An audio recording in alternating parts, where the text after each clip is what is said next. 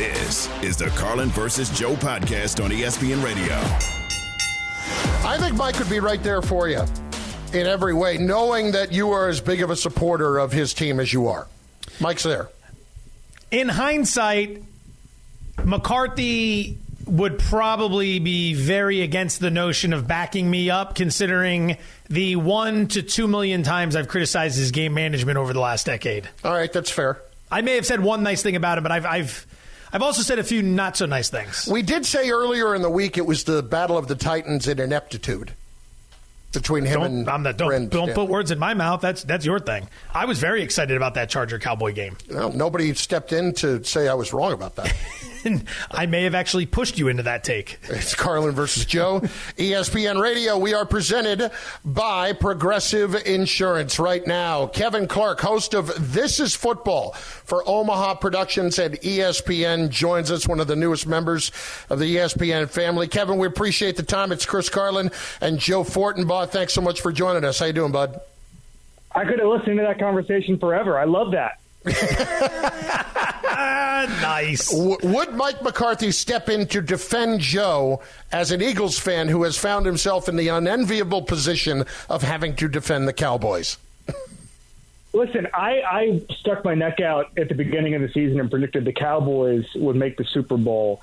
And ever since the San Francisco game, I have been kicking myself for ever even believing in Mike McCarthy and hand-waving anything that Mike McCarthy did. I am the biggest moron on the planet, and I would also include Mike McCarthy in there as maybe even less dumb than I am for believing in Mike McCarthy. Yeah, due respect, I'm a much bigger moron than you. Don't worry. We've got plenty of more takes coming your way to prove that.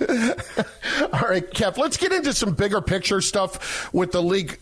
We see right now that offense is actually down around the league when it's supposed to be an offensive league. So what's going on here?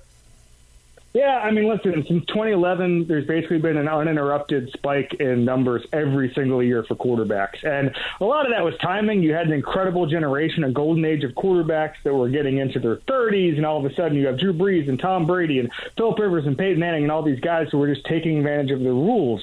What I think is happening now is defenses are more comfortable with kind of defending modern offense, which means taking away explosives, taking away the deep pass, putting safeties back there deep and saying, take the easy stuff. And I only think basically half the league can take the easy stuff. That's been an adjustment in every single facility, guys, over the past couple of years is taking the 6-yard throw instead of the 25-yard throw. And not every quarterback wants to do that. I heard a joke once a year ago from a defensive coach saying, if you just try to get these guys to play boring, they'll get bored and try to take a risk. And I think that's probably true of most of these offenses that are built to go downfield. I think the pass rush has a lot to do with it when you think about just how many Myles Garretts and T.J. Watts and Micah Parsons there are around the league, although Micah Parsons now doesn't show up every single week. But I think that you end up with defenses that understand how to, I guess, stop the bleeding from what amounts to 12 years of uninterrupted offensive dominance. And for those betting, unders have already hit 60% of the time through the first 6 weeks of the season, which at some point there will be the reaction in Vegas, and then there will be the opportunity to bet overs. Now, speaking of overs, there is one offense out there that hasn't been slowed down. That'd be the Miami Dolphins, who are averaging 8 yards per play, which is insane. The University of Washington leads college football at 8.4 yards per play. So that shows you what Miami is doing right now. I mean, we call it a copycat league. Is it possible for other teams to try to replicate what they're seeing in Miami?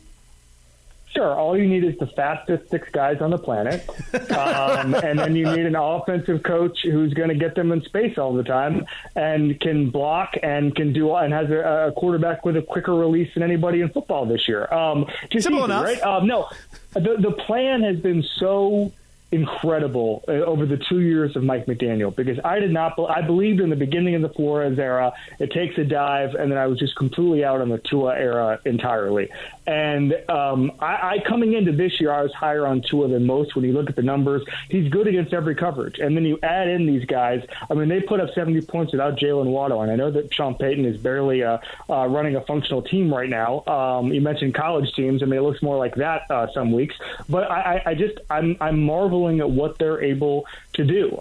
Getting downfield quickly and having a quick release is pretty much indefensible. You cannot defend it unless you get a significant 4-man pass rush really, really, really quickly and get your hands up and block those passes. It's very, very hard. The Bills were able to do it, but then Matt Milano, who was the Dolphin stopper, goes out for the year. So who knows what's going to happen next time they face each other. So the speed there is basically unreplicable, if that's a word, and it is now. And I just don't know. If I'm a team, I try to do something else on the offensive side of the ball because I can't do that. Can make up any words you want on this show. I'll tell you that much. We're not going to be able to. We're not going to be able to tell you if it's wrong or not. Then I have a degree in English. No clue. Couldn't tell you. Kevin Clark, this is Football for Omaha Productions and ESPN joining us. We discussed this earlier in the show.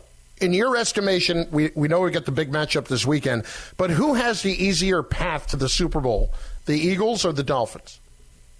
I thought it was going to be the Eagles because I thought the AFC was so stacked. But then you go around the AFC and you say, wait a second. Obviously, you have the Chiefs there, but they're let's give them an incomplete grade over the first 6 weeks of the season. And then you say, okay, well, the Jets aren't what we thought they were. The Bengals are not what we thought they were. The Chargers seem mired in some sort of coaching crisis right now. And so I'd actually say the AFC has thinned out a little bit. And the Eagles now are going to have to deal with the Niners. They're going to have to deal with some version of the Cowboys, whatever you want to call it. And then this Lions team, guys, they have an identity and they have a floor and they have a quarterback who has 29 touchdowns and 4 interceptions over his last full season of football. And so right now, I'd much rather be an AFC team, which I could not believe I'd be saying this time a month ago. I'd much rather be the Dolphins than the Eagles if I'm looking for a Super Bowl right now.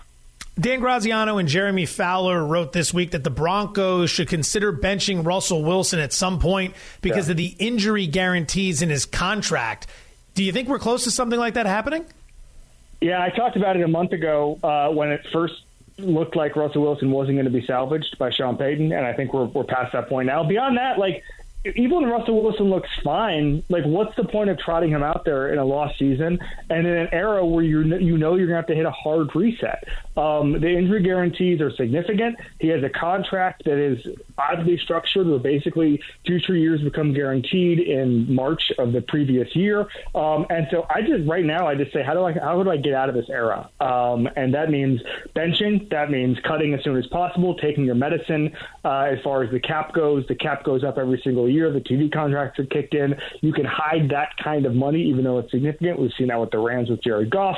The Eagles do it with Carson Wentz. You can hide quarterback contracts as dead money on the cap. I would get that done as soon as possible because this era is going nowhere without a new quarterback. And by the way, unless they get a top 2 pick, it may never go anywhere anyway. Well, that's the other biggest thing here, too. When you tie that in, it's not exactly like they have a ton of draft capital sitting around in Denver either. So if it's not going to be Russell Wilson, how do they navigate this? I don't know.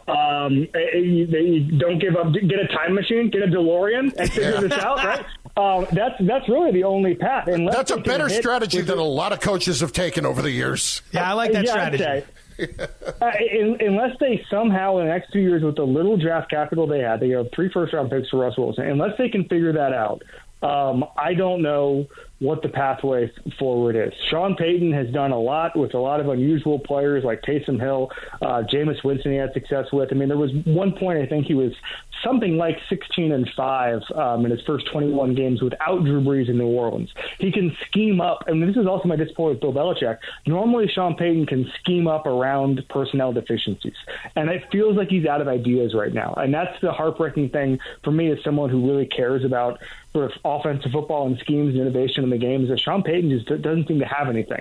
Doesn't seem like he wants to be there, frankly, which I did not expect at all. I thought he was a football lifer. I thought he was this generation's Bill Parcells. I thought he'd have a lot of success in a new place and turn it around pretty quickly. If I'm giving Sean Payton advice, I don't know where to start right now except saying get to work and figure this out because it is not going to be easy. There's just not a lot of talent in Denver right now. And by the way, he's not helping. How similar is that situation to what is going to possibly happen in Arizona when Kyler Murray comes back from injury? So this, to me, is the most fascinating thing. So there's some reports in Arizona that Kyler and the new regime were actually hitting it off, which surprised me. I think we all thought that the Cardinals have two top 10 picks coming their way. They control the draft. Someone somewhere gets one of those top 2 picks, and all of a sudden they have a new quarterback, Caleb Williams, Drake May, and then they figure it out with Marvin Harrison or Joe Alt or one of these guys. The Cardinals look a little better, or at least more competitive than we thought they were going to be. And then you start to think, okay, if Kyler returns to practice, which he did this week, if he can play in the second half of the season, which seems like if he's practicing fully, there could be a pathway for that. Wouldn't you rather have Kyler, who's at least established himself as a guy who can play well in the NFL, plus 2 other luxury pieces? That could be Marvin Harrison. That could be any of the 3 tackles who are going to go in the top half of the first round. That could be Keon Coleman from Florida State, Brock Bowers if he gets healthy. There's so many options there. And I'm starting to think like, okay, we all think that Caleb Williams is some franchise savior, and there was a quote a couple weeks ago that he was peak Aaron Rodgers or whatever. Listen, I've seen a lot of generational prospects come and go in the decade I've been covering the NFL, and I'd rather have that first package I mentioned, the 3 players with Kyler, the floor, than the sort of tanking thing. I think Kyler, I did not anticipate this 8 weeks ago or even 4 weeks ago. I think Kyler can be a part of this future, and I actually think it makes a little bit of sense. Great stuff, Kevin. We appreciate it. Invent any words you want. We don't give a damn. It's fine. I'll see you guys. Thanks, Kevin Clark. This is football, courtesy of ESPN and Omaha Productions. And speaking of the Russell Wilson era, as we did just a few moments ago, listen, we know it may already be coming to an end in Denver, which is just remarkable. So, is Russ cooked when it comes to being a starter in the league? See, now that's not a bad tease right there from Evan. No, it is not. Is Russ cooked? A little wordplay. That's okay. It's next. ESPN Radio, Sirius XM Channel 8. This is the Carlin versus Joe podcast on ESPN Radio.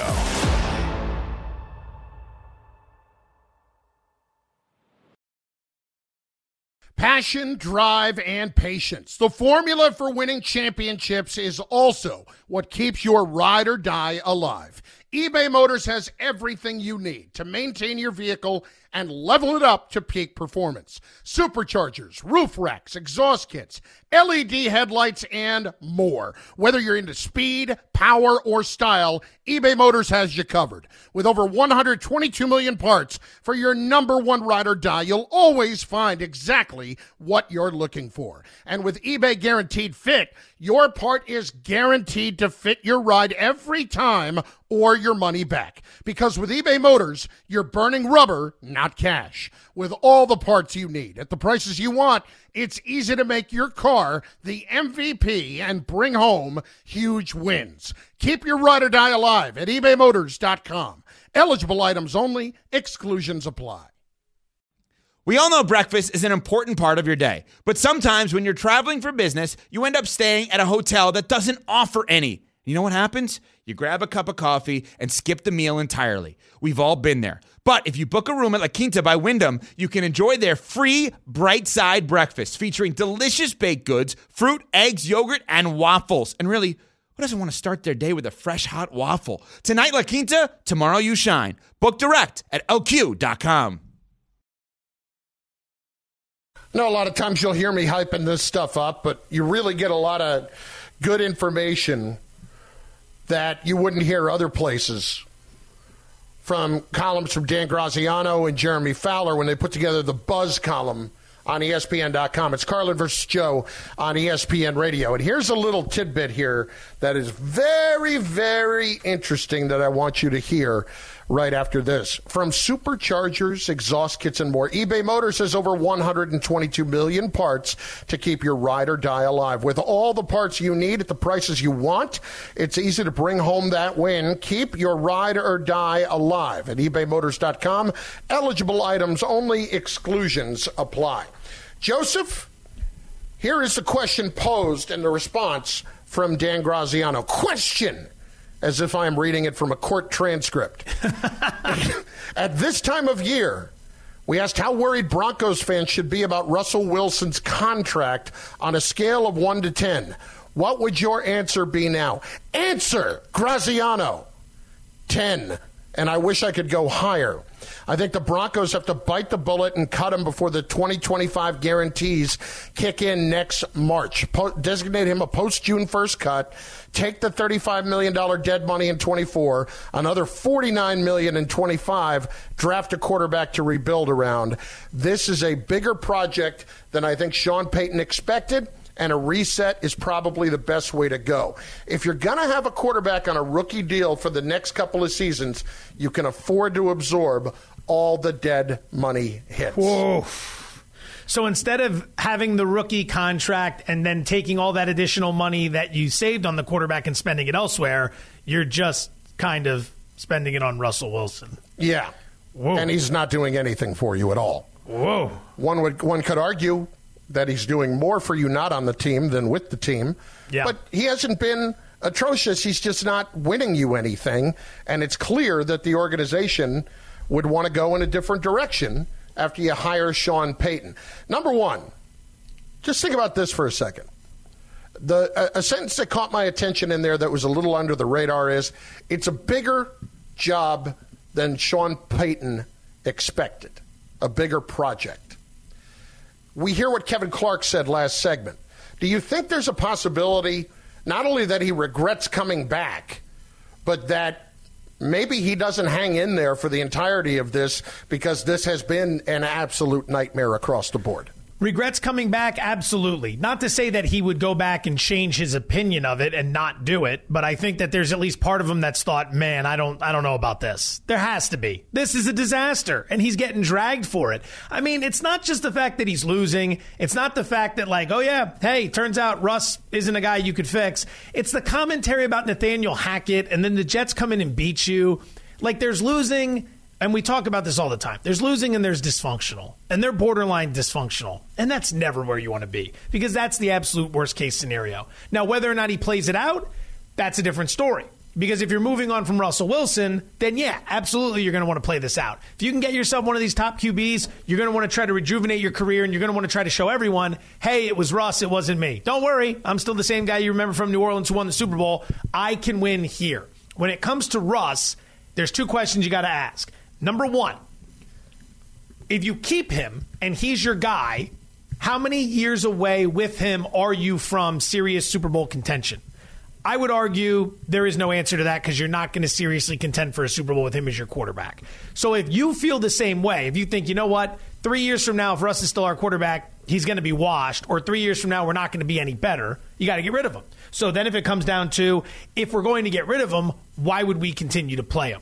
And the only answer there would be, he gives us the best chance of losing in terms of getting a high draft pick, but I think you could probably lose with the backup just as well, and you don't want to risk the injury, because then you're on the hook for the injury guarantees. So it feels like as you work your way through the decision-making process, all roads lead to eventually sitting him down and getting rid of him in the offseason.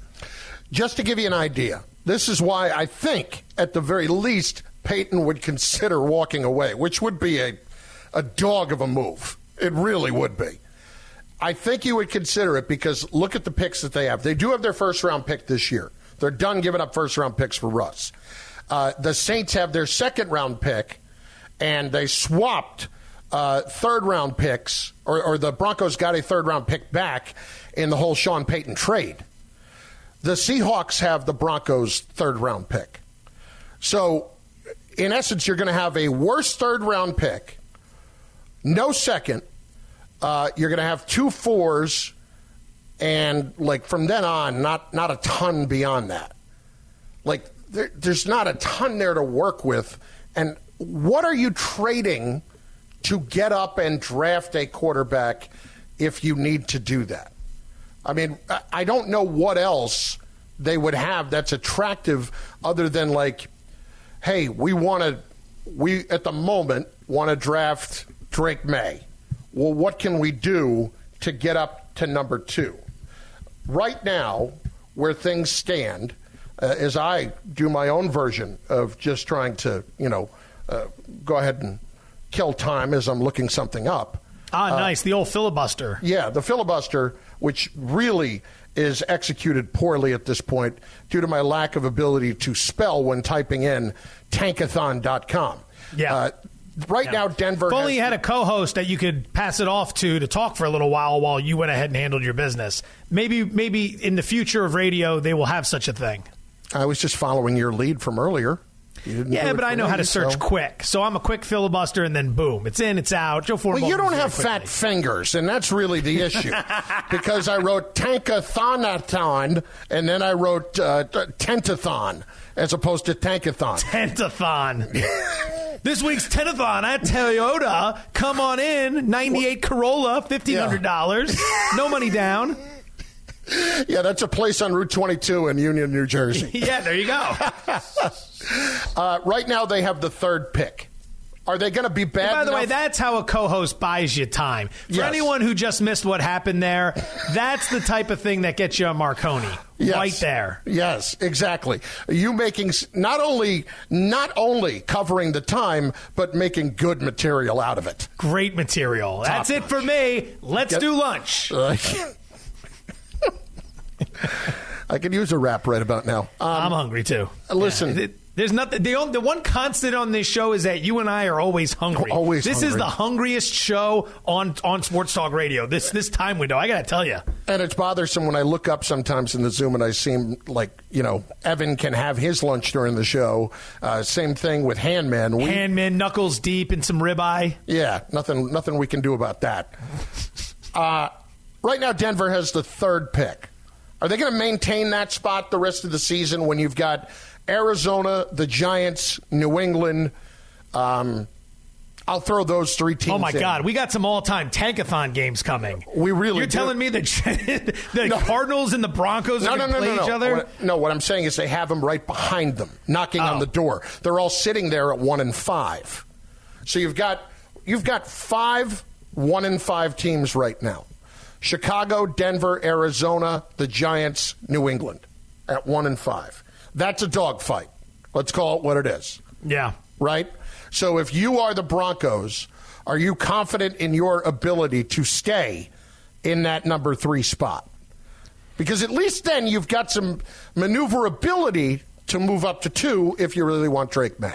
Let me ask you something. How hard is it to just go out and lose the rest of the games? You're losing when you're trying to win. You're telling me you can't lose when you try to lose? Denver can't afford to trade any of the draft picks it has because, again, if you're moving on from Russ, there's so much dead cap space, you're going to need to fill out the roster with rookies on cheap deals. That means not only hitting on your first-round pick, but you got to hit on your seconds, your thirds, picks of that nature. Those have to be players that contribute. So none of this comes down to whether or not you can maintain 3. Just lose the rest of your games. You're already losing while you're trying to win. Imagine how well you could lose if you actually tried to lose, because a bunch of those other teams will backdoor their way into some stupid, meaningless wins. New England will definitely be one of those teams. They will win a couple more games, and they'll be out of the equation. Arizona will probably be feisty enough to grab one more win. If you're the team that loses out, you're going to be sitting number 1, number 2, worst case. I don't know, man. They got the Chargers on the schedule twice the rest of the way. You going to tell me that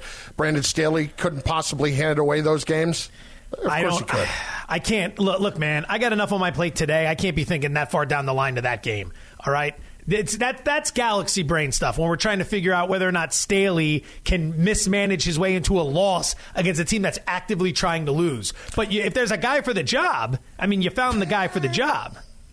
Carlin versus Joe, ESPN Radio, Sirius XM, Channel 80. The Broncos, listen, they got Green Bay this week. They got a chance to, get another win. So would they be a winner or a loser? We pick losers.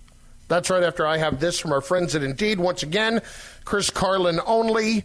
If he is not there, we are pulling our advertising. This is the Carlin versus Joe podcast on ESPN Radio.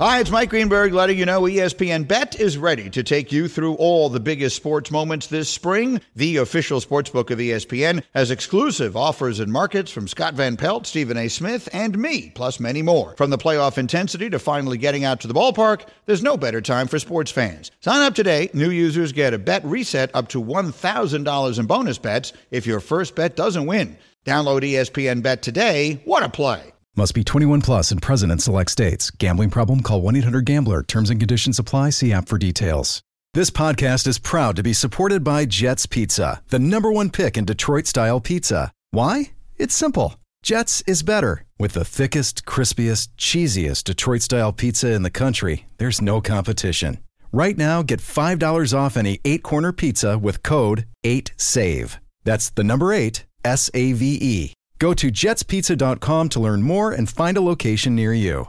Again, try Jet's signature 8-corner pizza and get $5 off with code 8SAVE. That's the number 8, SAVE. Jet's Pizza. Better because it has to be. Sometimes to stay ahead of the pack, you need to roll a little different. Pick giant losers. Let's pick some losers. All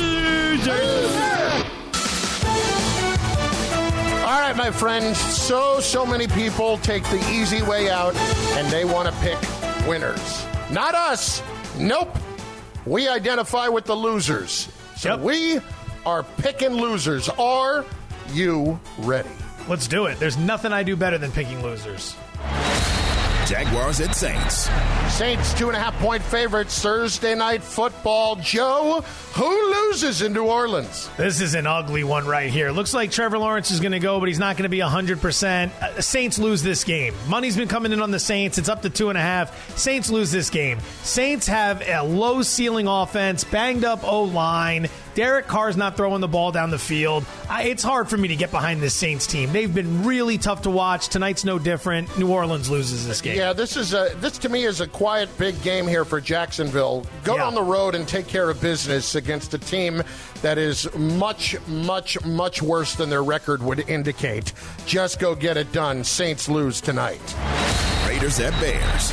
Raiders 3-point favorites in a game that I think we can all agree we all lose. So, Joe, who loses? The Bears? Question mark. I don't have a lot of confidence here. Raiders aren't the type of team that should be laying points on the road. And when they are, you got to look at the opponent and say, man, good God, how'd you allow this to happen? But they've won a couple games in a row. The Raiders have found a way to play some quality defense this season. The offense is scoring just enough to win. I figure in a game where two teams could make a lot of mistakes, the Bears probably make more mistakes here. Yeah, I think the Raiders will end up making more mistakes here. Oh, wow. I got the Raiders losing outright to the Bears this week. Wow. In the case of Dr. Jekyll and Mr. Hyde, we will see Mr. Hyde this week with Justin Fields. I think he will be better and ready to go. Well, whoa. Is he even playing in this game? He's got the dislocated thumb. Yeah, he's not playing, is he? I don't know. Do we have official that he's out this week? It was very doubtful. Yeah, let me back up. Screw that. Bears lose.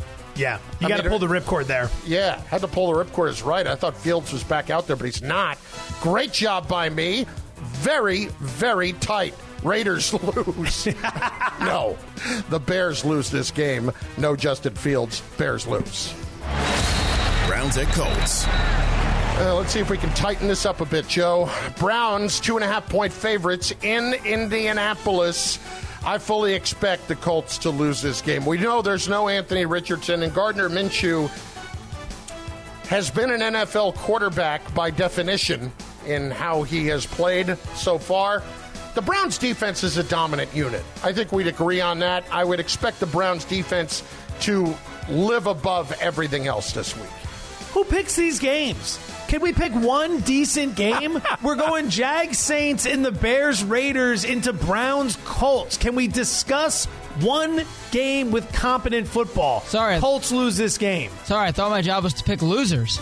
Yeah, we'll pick losers, but we can pick losers in appealing games too. I mean, good God, man, that's 3 tough games in a row. Please tell me you got at least one half-decent game coming up here. Well, let's find out. Commanders at Giants. Oh, get the hell out of here with this. I don't want to talk about this game.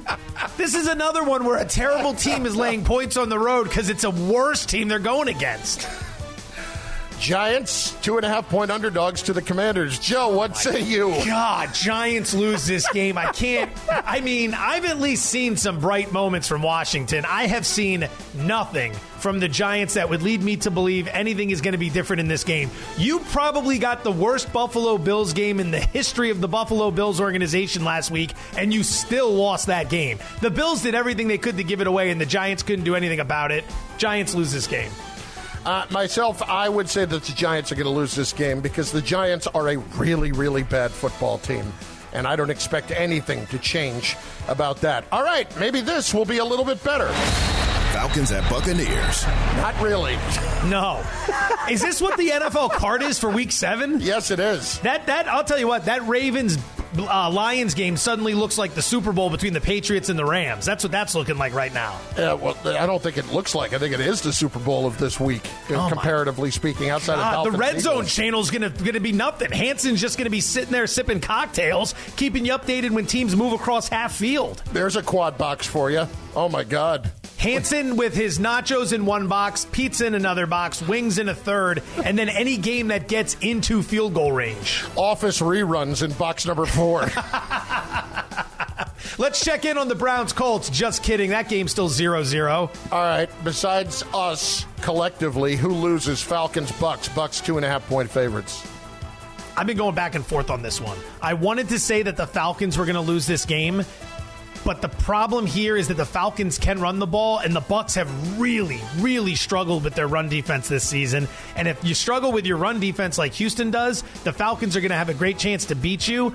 I'm going to find a better angle for this later in the week because I know I'm going to be on it in some way, shape, or form. But right now, I'll say the Bucs lose this game. Yeah, I would agree with that, and primarily for the same reason of the run game. And I just, after the performance of Baker Mayfield in the loss earlier in the week, 20-6, it was lifeless at times. I can't get behind him, and that is saying something when Desmond Ritter's the other quarterback. But Bijan Robinson is there, and I do expect them to absolutely pound the football. All right, listen, let's just skip any other dogs and get right to the two good games. Lions at Ravens. Go. Ooh. By the way, just to remind everybody, the Ravens are 3-point favorites at home against the Lions. I'm going to say the Ravens lose this game. Yeah. And I really like the Ravens this year. But here's the thing. The Ravens are a 3-point favorite. They're coming back from London. Their defense is a highly, highly regarded unit that's top 3 in several key metrics. But they haven't played anybody yet. All the quarterbacks they've gone against, Burrow was hurt. C.J. Stroud was in game 1. They faced Minshew, Dorian Thompson-Robinson, Tannehill, and Malik Willis last year. This Ravens team is prone to slip up. And I know the Lions' schedule hasn't exactly been a murderer's row, but I feel like getting a little saucy here. I'm going to say the Ravens lose this game. Yeah, I'm with you. Pour that sauce on me, baby. Let's get some stank on it. I don't need that visual. Yeah, well, let's get some stank on it. I got the Ravens losing this game, too. I do not trust the Ravens. They lose games that they should not lose. I think the Lions are out to prove something right now, and I think they really got a lot of things going their way. And finally, Dolphins at Eagles. The Dolphins going into Philadelphia. The Eagles 2.5-point favorites. I got the Dolphins losing this game. I think the Eagles will get it done at home, but I do think this is going to be a spectacular game. Again, I don't think the points will be where you expect them to be. The total's not going to be in the 60s like everybody might think. I think this is going to be a tighter football game, but Jalen Hurts gets back on track against this Dolphins defense, and the Eagles defense does enough. Yeah, this is an under game right here. Philly threw the ball 45 times last week. They're not going to want to do that this week and keep sending Tua Tagovailoa and that offense onto the field. They're going to want to rest their defense here in this one.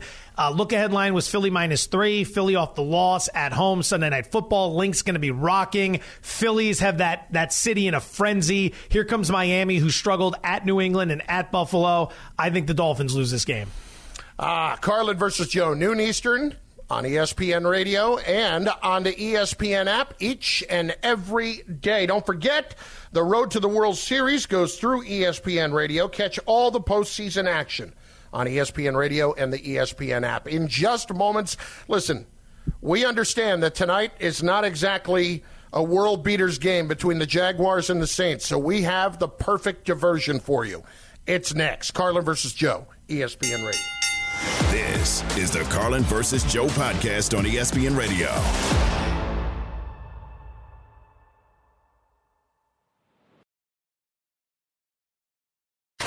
Going back, Carter, still going back, and Altuve has left the yard. Pena, Altuve to first, double play. Presley gets it done. The Astros in a must-win. They get it done, and it's a whole new series. We were close to winning the first 2 games. You know, we're 1 hit away. I mean, this team doesn't quit. And, you know that the Rangers don't quit either. You know, it makes for a good series. Big game 4 for Texas tonight, and for the Astros trying to even it up. And, of course, the Phillies out in Arizona. It's Carlin versus Joe, ESPN Radio.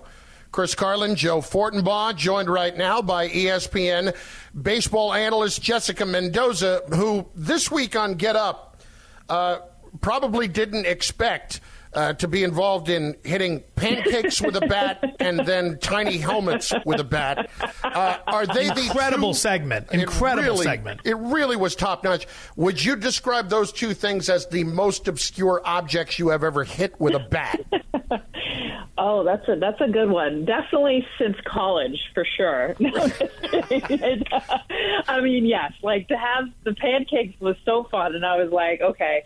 I didn't realize how much I would enjoy, like, obliterating things, like watching them blow up. Like, it gave me such joy that my husband texted and was like, "You will never be allowed to use a mallet like when you're home," because the grin on my face and the enjoyment of watching things explode or shoot off the walls or people's biceps. I mean, whatever happens. This sounds like the origin story for people who end up in Fight Club. You know? Oh, stay tuned. Jess, let's start with the Rangers losing Game 3 last night. How concerned should they be heading into Game 4, considering who the opponent is? You know, I mean, I think they're always going to be concerned because it's the Houston Astros. I mean, this is a team that, you know, has been dominant for a decade, especially in October. I think the biggest thing the Rangers have going for them is that they will go back to Houston. And it's crazy. And I get it. This is like, what kind of narrative is it that a team actually plays better on the road and doesn't play well at home? I don't know why, but it is real. And the fact that the Texas Rangers, regardless of what happens in Game 4, know, hey, we're going to head back to Houston, and that team cannot perform when we go back in their house. So I think there is some confidence, especially knowing this is a 7-game series. Jess, I like to bet on sports, so if this next question is quite nuanced, you'll forgive me, I'm sure, but Yordan Alvarez has been so hot in this postseason, you probably got to figure you want to walk him at least one time tonight, right? Oh, my goodness. Yes. Like, can we all cap that? Like, big, bold letters, like, change the script. Like, I mean, there's so many good hitters in the lineup. I mean, Jose Altuve, Alex Bregman, I get it. There's lots of opportunity. I mean, Mauricio Dubon, like, what? Like, gets to start 3 hits. But Yordan Alvarez is another level. I mean, they call him Little Poppy for a reason. Like, he gets into these situations and just annihilates baseballs. Although the biggest at-bat I thought he had was actually last night. Not the home run that got robbed, but when it was a 2-2 count, they got in his kitchen. Like, that has been the goal, get in on Yordan's hands. And normally he's taking bigger swings, and that's when he gets misses. Instead, he had a 2-strike approach. I was like, hold on. He's changing and getting better as a hitter, and he found a way to get to the grass to make sure that he got a couple more runs for his team. And I'm like, okay, that is an even more dangerous hitter, because even when you beat him, he finds a way to still produce. So, yeah, don't throw him anything. On a completely unrelated note, Alvarez over half a walk, minus 130. We're on board. It is Jessica Mendoza joining us, ESPN baseball analyst. Yeah, it was bold of Will Smith to go ahead and not on purpose walk Bregman to get to Alvarez in that spot. Really brilliant for Texas. Not sounding like somebody who at all had interest personal in that game as a Rangers fan. That aside, Jess, let's get to the Phillies. I made this comment the other night because it just feels that way. There are times where things feel inevitable, and the Phillies feel inevitable right now, and there may be nothing worse than being on the opposite side of inevitable. Is it at that point right now for the Diamondbacks, who are just the latest victim?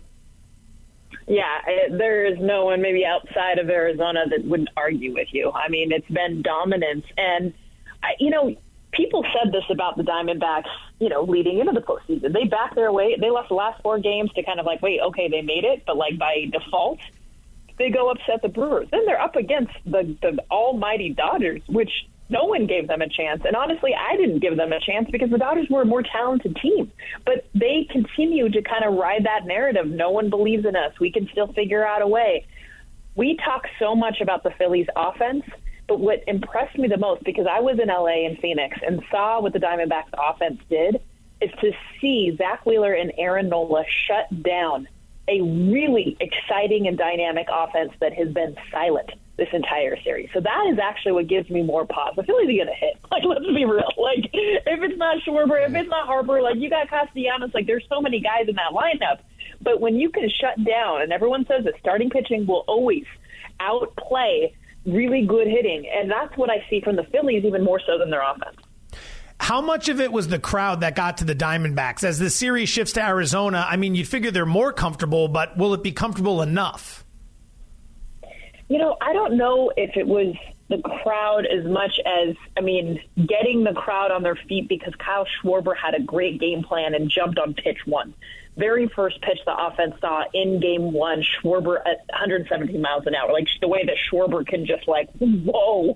And now, like, they don't sit down the whole game. They don't sit down the whole game, too. If you're you're a professional athlete, like, you're not going to say or feel that the crowd affected you.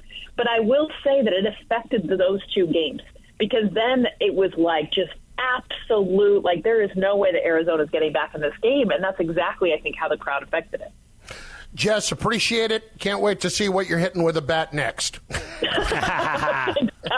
Stay tuned tomorrow. Bye. Jessica Mendoza, ESPN baseball analyst. She's been on Get Up all week long. I am not feeling great right now as about Texas's situation when you got the Astros getting into a little bit of a flow last night. I'll tell you something that makes you feel better. Here's a bonus pizza money for you. Yordan Alvarez over half a walk minus 130. He's red hot. You can't pitch to him. That's a wager. My gift to you, my friend. All right. Well, that's when they walk him in the first inning. It's going to not make me feel a whole lot better when they accidentally walk Bregman later and pitch to him again, and he hits a 3-run bomb. So thanks. At least you'll make some money out of it, though, right? You come away with something. Yeah, I guess. But that, like, normally that would be a Carlin can't lose game, but that doesn't even feel like it then. Like, I have really been guarded here. I don't want to get my heart ripped out again, recovering still from 2011. And again, recovering still 12 years later. Yes. Listen, there are times where you just don't get over things. I just happen to have a lot of those times in my life. Thanks for listening to the Carlin vs. Joe podcast on ESPN Radio. You can listen to Carlin vs. Joe weekdays from noon to 3 Eastern on ESPN Radio, the ESPN app, and on SiriusXM Channel 80. You can also watch and listen on the ESPN app. The Carlin vs. Joe podcast.